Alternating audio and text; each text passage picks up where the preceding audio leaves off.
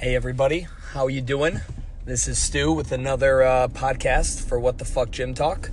So I wanted to talk today about, I talk a lot about like obviously the PT First model and just like to go on the record, I don't think like this is mine, right? Like I came up with this. I hope everyone realizes that this PT First model has existed way before me.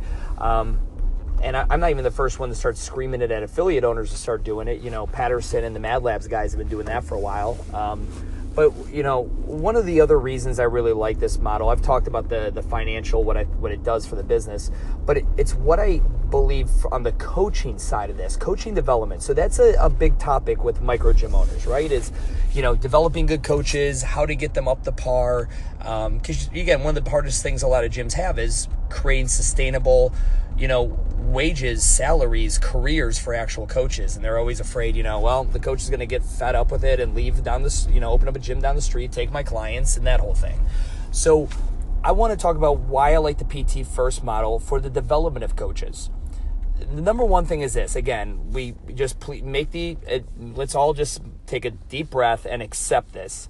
The majority of gym owners out there are just coaches that somehow, some way turned owners, right?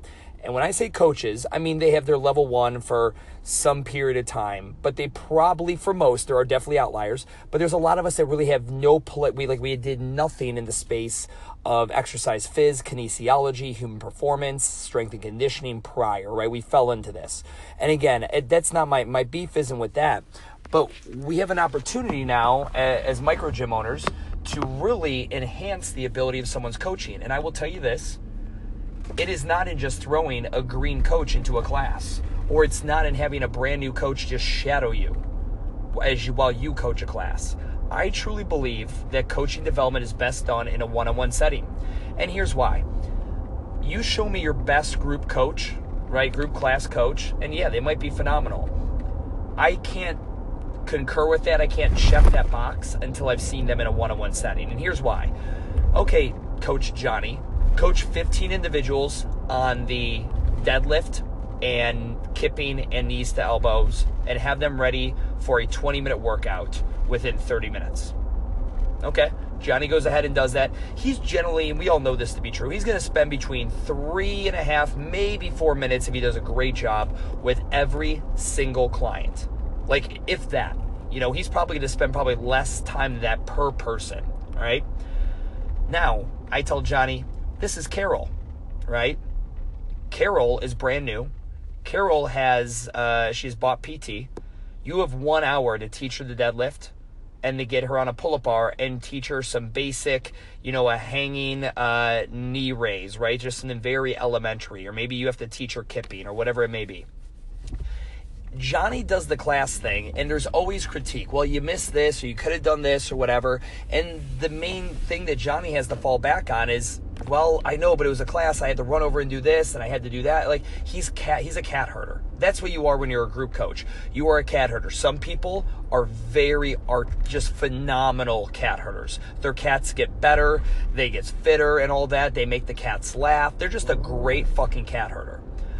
But show me Johnny in a one-on-one setting where he has no distractions, he has no opportunity to put the blame on anything, and can you teach Carol, this brand new individual, the deadlift and some modified version of a knees to elbows or a hanging knee raise, you know, within 30, 40 minutes, and then do a 15 or 20-minute workout with her? Can you stay in an engaged conversation with this human being? Can you develop a relationship with them, one that's going to enable you to sell more sessions to them as needed? Are you able to, you know, are you responsible enough to engage in the scheduling and rescheduling and, you know, communication with the client, right? I believe that all coaches, when they're engaging with personal training clients, they should be in charge of setting the schedule, right? You don't have to put your GM in that position. So these are some of the reasons I really like the PT First model as it comes to staff development. When I'm working with a brand new coach, it is way easier for me to teach them the ropes on how to coach movement in a one-on-one setting.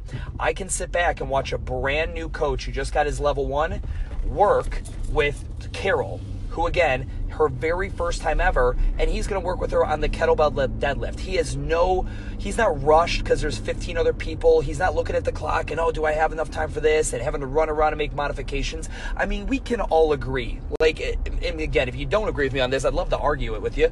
But do you really think the best way to develop a coach is in a group setting first?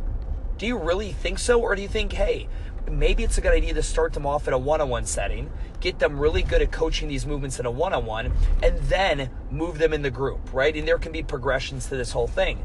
But that is another reason I really like the PT first model. Now, the great thing about it too is that coach gets paid really fucking well for his one-on-ones, in which the client's getting a good experience, you're getting to do coaching development, but the coach is getting paid. Maybe they're making 45% of the overall gross of the session. How much are you paying someone to shadow you for a class? I know there's a lot of gyms out there that aren't paying that person anything. They look at it as, hey, I'm doing you the favor, letting you shadow me, and you're learning from me. Why should I pay you? And I'm not saying I don't agree with that. I'm just saying that I'm just trying to make the argument again, because I do believe in this PT first model. And this is just a different angle I'm trying to take on it, is one of, you're going to develop much better coaches in a one-on-one setting first. Just like we all know, it's probably better that someone learns to, do a deadlift before they learn to do a power clean. We know it's probably best that they learn to press and push press before they do a jerk. So again, just think of it like that. And a lot of coaches are in a rush to get people going. I would tell you to pump the brakes. I recommend the PT first thing.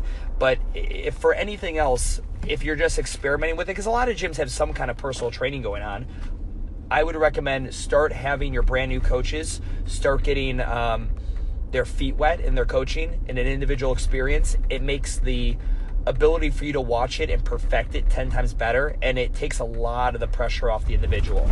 And if you're telling me, but Stu, no, they're way more nervous in a one-on-one, I'd say, like, what? Like in a one-on-one over a group? Like that, it just doesn't make any fucking sense, right? And for any of you guys that have coaches, you're like, Stu, I've tried this, that my coaches just don't want to do one-on-one. They'd rather do group. Here's my guess. Number one is because they're not really good fucking coaches. I'll be honest, one-on-one exposes. If you suck at coaching that deadlift and that, knees to elbow, it's fucking blatantly obvious. There is nothing you can hide behind. It just shows that you suck at coaching and you have work, right? But again, like I said, I don't blame anyone sucking for coaching. Oh, you were a CrossFit client for 7 months and then you took a level 1 cert and you coached for a year and now you think you're going to meet, like, no, it's a craft, right? Like, people who really consider themselves quality coaches have been doing this for double-digit years at a minimum.